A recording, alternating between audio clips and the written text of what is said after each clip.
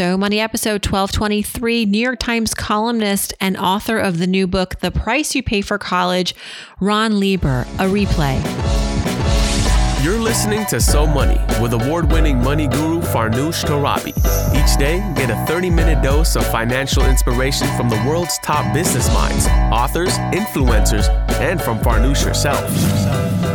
Looking for ways to save on gas or double your double coupons? Sorry, you're in the wrong place. Seeking profound ways to live a richer, happier life. Welcome to So Money.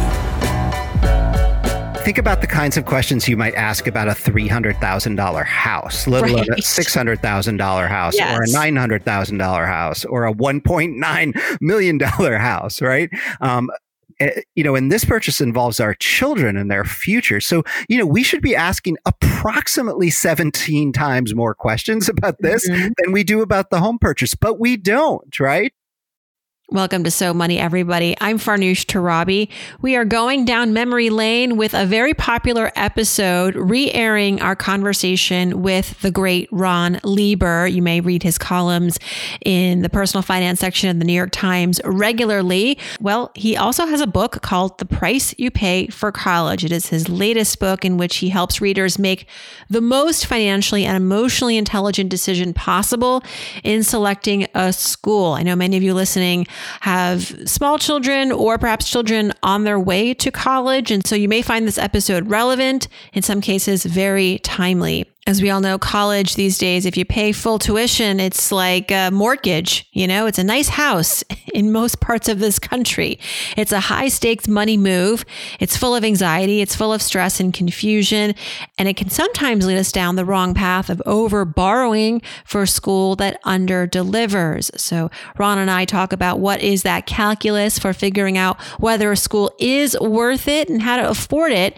Ron has some out-of-the-box strategies and some smart financial solutions that I learned about for the first time, too. Here's Ron Lieber. Ron Lieber, welcome back to So Money. It's so nice to have you on the show and with so much great information you're going to unpack. Thank you. It's a pleasure to be back.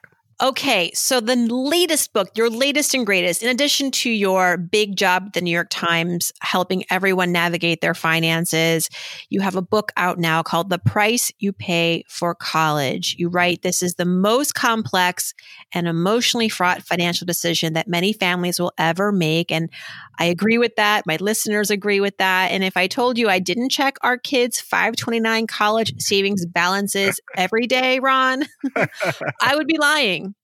And my kids are 6 and 3. So I think you're going to tell me I'm not neurotic, right? And we're going to get into sort of like what is appropriate planning. But firstly, how did we get here where we have tuition rates?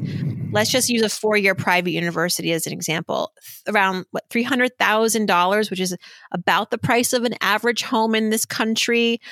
What is driving the price of college to this point? Well, it's not cheap to do this well, right?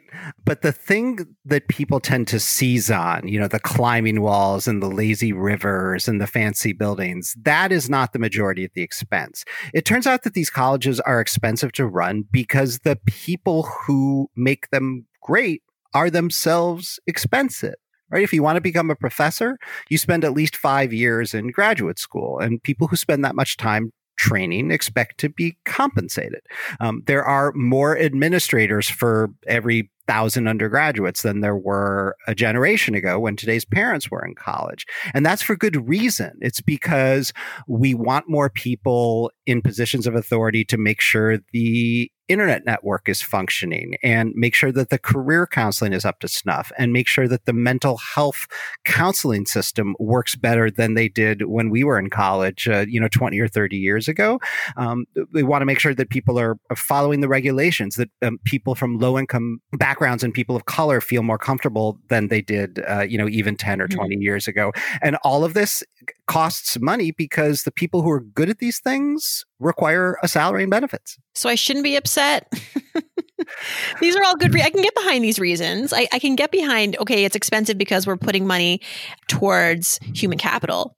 Sure. I mean, if you believe what the Wall Street Journal editorial page has to say about this, is that, these schools are beset by administrative bloat that comes from the fact that the schools are overly woke and, paying too much attention to diversity and whatnot.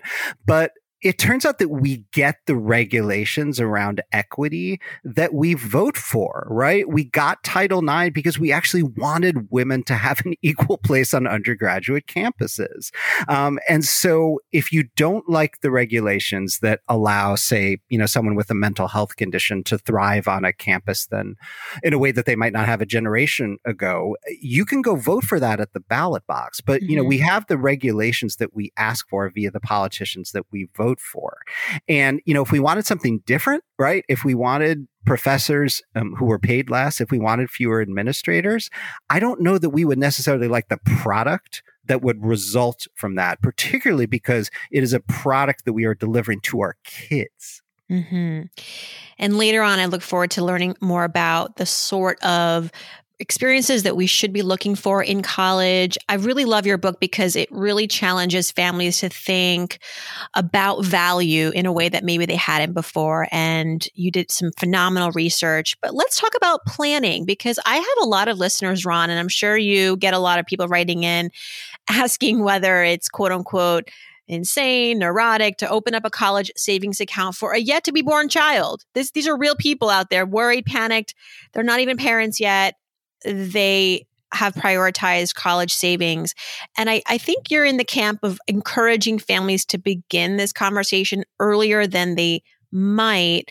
But what is the best first step, or what's your first bit of advice for people who are just embarking on this idea of planning for college? Sure. Well, I think the first step is to sit down with your spouse, if you have one, or your ex, if you have one of those, and try to get on the same page and say, look, what do we have in mind for a goal here? And maybe even to take a step back from there, to have a real conversation, maybe one that's different from the ones that you've had previously, about what you really valued, not just about the experience you may have had as an undergraduate and the training you got as a college student, but about how it felt when your parent or parents did or did not pay for the whole thing or none at all. And do you want your kids to have that same feeling that you did, or do you want them to have a different feeling entirely? And if you do want them to have a different feeling, is that actually a reasonable goal? And do the two of you, if there are two of you, actually agree on these things, right? You can't make a plan until you're in alignment on kind of the overarching goal and the kinds of feelings that you as parents and also you want your kids to have about this process in the first place. Preparing your kid is also really important. I know when I was going through this process, it was an abrupt arrival. It just kind of fell on my plate, and my parents, both immigrants, although very much wanting me to go to college, did not save for college and didn't even think that I should go anywhere except for the state school. They hadn't communicated this to me. I was like getting all the applications from the Ivy Leagues and the private schools, and they were like, "Oh, what? We can't afford this." And it was this very rude awakening for me. I do fault them a little bit for that. We got through it, but what's your advice for parents and their 8th graders or 9th graders? What are the conversations you can be having at that point that won't freak anybody out? Because what I remember most about that experience for myself, Ron, was that I felt like they had pushed me to work so hard throughout my years in school, especially in high school, that if the quote unquote plan was to not save for me and just maybe have me go to the state school, like I could have maybe stressed a lot less about my SATs. I could have had more fun in college, mom and dad. But that's for the therapy sessions. Tell me what parents should talk to their kids about. I think it's only fair that someone starting high school have a basic sense of how the system works, right? In terms of what schools cost and the ways in which they give out discounts. And that it's only fair that the parent or parents who are involved have the beginnings of a conversation with that kid about what they believe that they will be able to pay for and what they believe that they will be willing to pay for. And it sounds like in your household, there might have been a disconnect between ability to pay and willingness to pay. And then there also might have been a disconnect between the parents and the child about what the child thought she might have been working for. Now, that said, I never want to cast too much blame on parents because this system is enormously complicated. It often kind of catches up with people very quickly and then bites them in the ass. And it is not their fault. It is not their fault that this system is so complicated and hard to understand. And talking about money is difficult, and talking about money with your children is challenging. And so I acknowledge all of this, but I do believe that the right answer to the question is to start earlier rather than later so that everybody knows where everybody else stands on the matter. And I think you're right about while you want to understand your own experience and what you valued about that you also have to meet your kid where she's at or where he's at and what are their goals. And I know in 8th grade, you don't know a whole lot, but I think it's worth checking in, 8th grade, 9th grade, 10th grade, because the right college out there, which we'll get to, is not always what you think. It requires an exercise in really knowing your kid and what they need. What does planning for college really entail or should entail? We often talk about 529 plans and filling out FAFSA, but you say there are many ways to save for this expense, and you include roping in grandma and grandpa into the equation. Sure. So we can break this down into 3 parts, right? We can talk about what to save. We can talk about how to save, and we can talk about who's doing the savings. The what to save is, this is an expression I first learned from Carl Richards, the financial writer who is the author of The Behavior Gap and wrote the Sketch Guy column for the Times for a long time. He's always going around the world saying, save as much as you reasonably can. Right. And that's always the right answer. Save as much as you can, and don't beat yourself up if you can't save anymore. But if you really want to put some numbers to it, I talked to a couple of Kevins who are financial planners, Kevin Mahoney and Kevin McKinley for the book. And, they have kind of different versions of the same general approach. The McKinley plan is to sort of think in fractions, right? We're going to save a third of this. We're going to take a third of the expense out of current income during the 4 years, and we're going to borrow a third. Or maybe you divide it into, quarters, right? Maybe you save a quarter, the kid borrows a quarter, you borrow a quarter, and then you spend a quarter out of current income. Something like that gives you an anchor. And if you are saving for a state university, or you only plan to spend $25,000 or $30,000 a year, you can get to that savings goal with, maybe $100 a month if it earns 6 or 7% over the next 18 years. If you start when the kid is an infant, right? So you got to decide what to save. The Kevin Mahoney plan is a little bit different. He's often working with clients who still have student loan debt of their own. Right. But he asks that every time they get a little extra money or they pay down a debt, they take whatever they were putting towards the previous expense and just start tossing that at college savings. And people often catch up by using that method. So that's the what to save. There's the how to save, which is usually 529 plans, but it doesn't always have to be. As you've probably discussed before, 529 plans have a whole bunch of tax advantages. They are nice for people who live in the 30-some states where you get a state tax break for the money that you put in. And then everybody gets a federal tax break on the way out because the money that has grown, often over 20 years in these accounts, comes out free of capital gains taxes as long as you use it for higher education expenses. So mine has been sitting around for 16 years now, and those were some really good years in the market. And there are a lot of taxes that I am not going to be paying, and I'm really happy about that. And, you talked before about the fact that you're constantly checking the 529 balance. And we both know that that is not good financial behavior to be watching your returns every day. But there is something about getting that 529 statement, which I still get on paper, that makes me feel really good about myself. Not so much because the figure is going up or going down, but because I know that I am doing something great for my kid by saving as much as I reasonably can. Right? And then there's the who. And I'm a big believer that you should have an open and forthright conversation with grandparents, if there are any in the mix, and just say to them, look, this thing is crazy expensive. It costs way more than it did back when you helped me go to college myself. There's a pretty good chance that we're not going to be able to pay for the whole thing just out of savings or just out of our income. And anything that you can do now to help would be great. We want you to take care of yourself. But if you are inclined to helping now while the money has time to grow and compound would be a great thing. And if the grandparents don't have any money to spare, great. If they can help with childcare in the early years, which gives you the ability to work a side hustle and, put that much more money away, that's an equally great contribution that the grandparents can make. I love that. I was pleasantly surprised when sifting through your book that, and I didn't know this, maybe this is a new thing. I don't know if it was reality when I was applying to college, but the sticker or list price is not often what families end up paying, because universities and colleges will sometimes discount and give applicants, whether that's through a scholarship or a grant or merit aid, a discount that significantly reduces the price.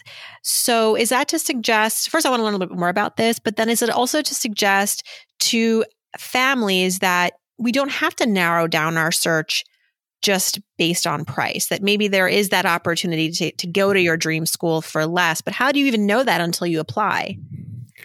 Well, this cuts to the very heart of the matter. One of the things that I find so problematic about the way the system works now is that, this is arguably the biggest financial decision, families will ever make, particularly if there's two or more children involved. It's an incredibly large number potentially, but you go into the process and you don't know until the very end what it is that it's going to cost. And often, it can be $100,000 less than what the list price was, even if your family is wealthy, right? So how can that be? What is going on here?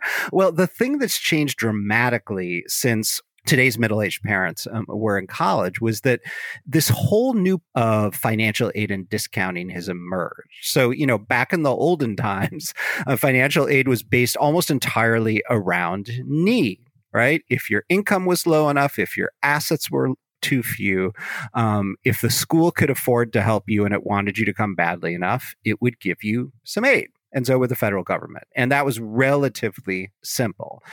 But what's happened since then is that schools have started offering what's become known as merit aid.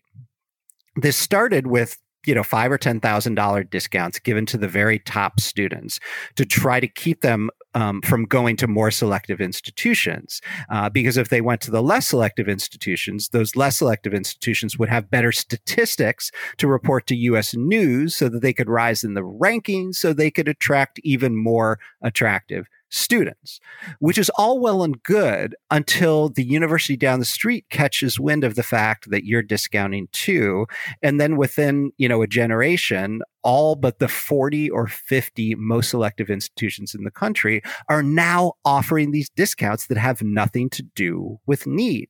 So there are all sorts of families who earn $300,000 a year who are getting $100,000 in discounts from schools like Oberlin and Macalester, and Occidental and Whitman and the University of Alabama, great institutions, right, who do not need the money. But because there is this marketplace for above average students in any given institution, you can get these crazy discounts, and there is often no way to predict whether you will get them. Yeah, merit aid is problematic in the way that you have discovered, and it obviously goes against the goal of being equitable, which a lot of these schools strive to be. What's the consequence, or can we work towards a better system? Well, to try to answer the consequence question can be hard because it is never clear from the very limited data that exists what sort of trade-offs any institution is making in any given year. When it gives out merit aid to a wealthy family, does that necessarily mean that there is less money left over for low income families who then don't get into the school at all?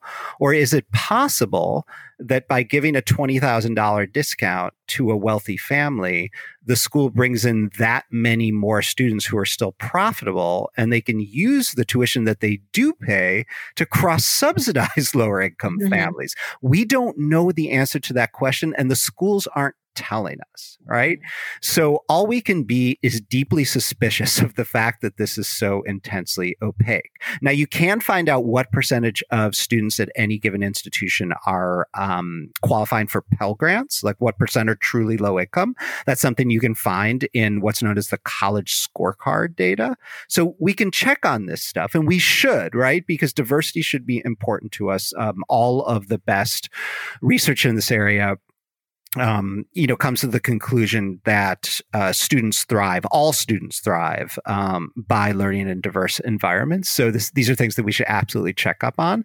But, if we wanted to rid ourselves of this system altogether, it would require the sort of collective market movement away from this kind of discounting that would almost certainly, and in fact has in the past more than once, raised the eyebrows of the antitrust authorities at the Department of Justice.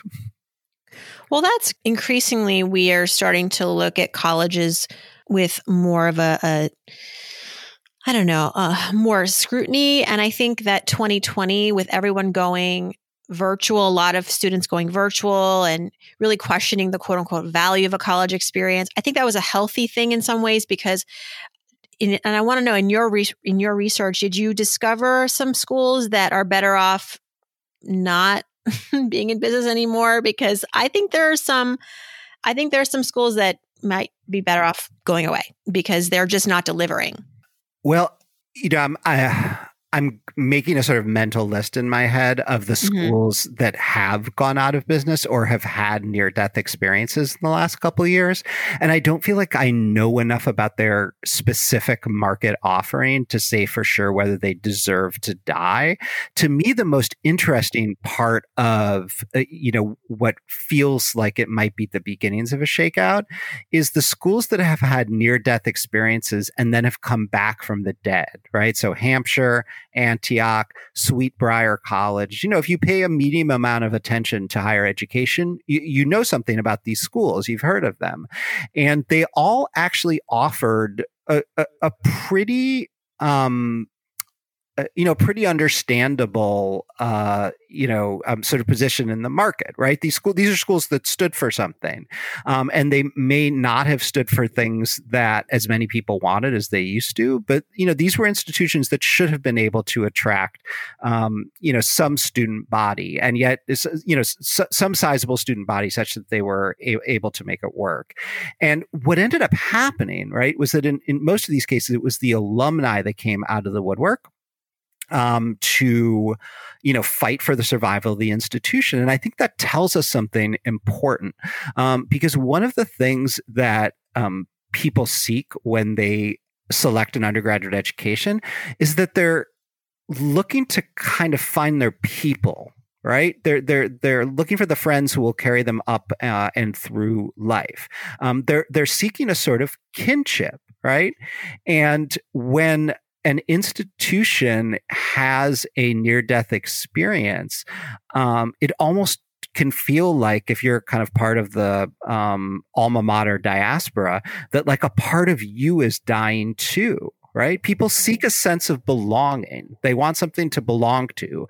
In some sense, they want a label to attach to themselves. And so, to me, that's the fact that it is very hard to kill a college, harder than we think, says something about how we value what they stand for in the first place. I appreciate that. And it transitions us well into my next question, which is, you spend a lot of time in the book encouraging readers to think deeply and more broadly about what a college experience means. As a student going through today's world, where can a college really show up for you and be a support system for you and be a launching pad for you? And so the question you ask in the book that you want your readers to ask themselves is, what are we buying into, right? Which to some extent is subjective, but could you talk a little bit more about, how to walk through this exercise and what maybe universally these days really does matter when it comes to that college experience? You mentioned diversity, which I hope is on everyone's list,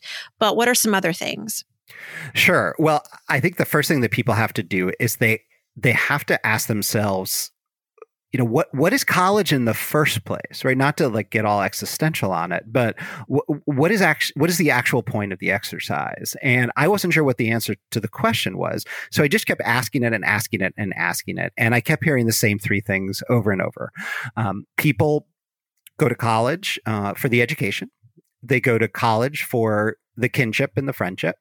And they go to college for the credential. And maybe it's the kind of credential that, gives them a firm grip on the middle class that they might not have had previously, right? They can become an accountant or a teacher or or a nurse, and get a firm hold on a rung of the social class ladder that maybe is higher than they were before. And there's that part of the credential. And then some people are sort of reaching and striving for more of a kind of gold-plated name brand, degree from an institution that will open doors that might not have been open to them previously. So that's the stuff that people are shopping for. So you have to ask yourself, right? What is my definition of success, and how much is enough? And once you know among those three things what you're really shopping for, then you can go down a longer list of things that might be worth paying extra for above and beyond what your state university costs. But you have to ask a lot of really careful questions about each of them. So it's everything from what sort of schools or what sort of programs within the school will lead to higher salaries or lower salaries. Which institution is going to give me the best odds of getting into grad school if I happen to be one of these 17-year-olds that just knows that they want to be, a bench scientist with a chemistry PhD? How much is size going to matter to me? And if I know I want a smaller school, what is the best data to use to try to measure how small the experience will feel? What about amenities and which ones are important to me and which aren't? Are there going to be actual teachers in the classroom, or is it going to be adjuncts or graduate students? Does the school have any way at all of measuring or proving how much progress students actually make in terms of what they learn? It turns out that these institutions know very, very little about how much actual learning is going on, which is kind of astonishing, right? What advantage might there be to going to a single-sex institution, particularly if I am female and particularly if I'm interested in science? You might guess that there are some outsized benefits to going to a small single-sex institution if you are a woman who is interested in science, and on and on and on, right? So I try to give people, a list of questions in each of these categories that they can take with them on their shopping expeditions in order to end the process as kind of a more informed consumer, so they can decide for themselves when, if ever, it is worth paying up to $200,000 more than whatever their flagship state university costs.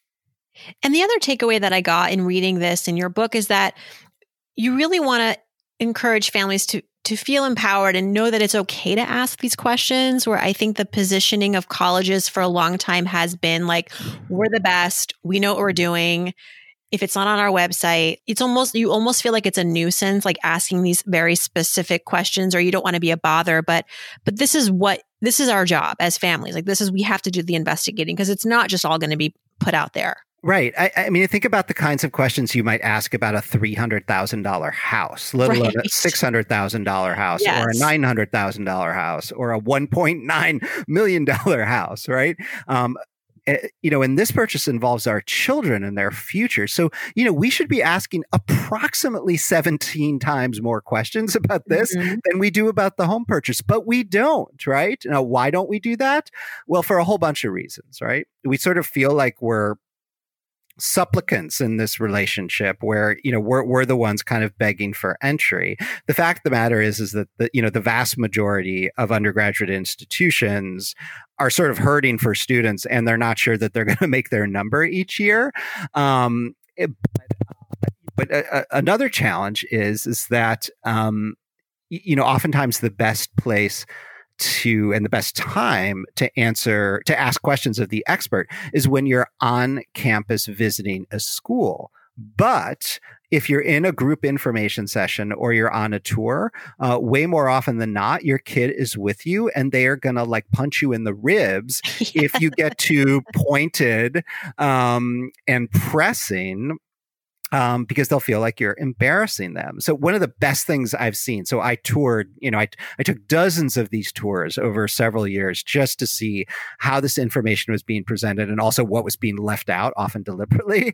And the thing that I love that's starting to happen at a few schools is that they separate the kids from the parents. So the parents can ask all of the annoying questions that they want and the kids don't have to roll their eyes. And the other thing that blew my mind, once or twice I ran into high school juniors who were just out on their own, like, in their car at age 16 or 17, sometimes with a friend, who were just touring the schools without their parents at all.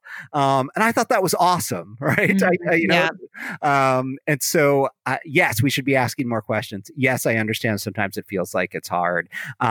If you're embarrassed by it, maybe wait until your kid hopefully has a whole collection of acceptance letters and then really ask, right? Because nobody's going to yank the admissions offer away just because you have 15 pointed questions. And I actually think that if you don't have 15 pointed questions, you're probably doing it wrong. And you mentioned earlier about women's colleges, Ron. I just want to highlight, because I loved that chapter about Smith College in your breakfast with the president of Smith College, a woman's college, and the quote that she said, it's a 4-year intervention where students see that women can lead. And it gave me goosebumps because I know that I got the pamphlet for Smith College. I lived actually down the street from Smith College. I lived down the street from Bryn Mawr College, which is another women's college. And I just never considered a women's college because I just had this perception that it would limit my experience in school. But that chapter really opened my eyes, and I have a daughter, and I'm kind of excited that maybe she would consider one day a women's college because I see how it's so valuable. It can be so valuable. So yeah, I'm so glad that spoke to you. So I'm the father of 2 daughters. And all I really ask of people is that they go into this with an open mind. And going into this with an open mind just means considering it as a possibility. So somewhere along the way, if you happen to be near a women's college, sometime during the 4 years before your daughter applies for college, just go take 2 hours and check it out. Pick up a little literature, sign up for an email list. Just think about it, right? Just think about it. I just want people to have an open mind about it. Ron Lieber, thank you so much. The book is The Price You Pay for College. Parents or parents to be, grandparents, kids, pick up this book. I'm telling you, I've covered personal finance for 20 years. I've interviewed a lot of people in the college world, the personal finance world, and the information is very scattered, but this book puts it all in one nice, neat resource, and it's a great read. Ron, congratulations. Thank you so much for saying so, and thank you for having me. Thanks so much to Ron for joining us. The book, again, is called The Price You Pay for College. If you like what you're listening to, please subscribe, share with a friend, and leave a review. I'll see you back here on Friday, and I hope your day is so money.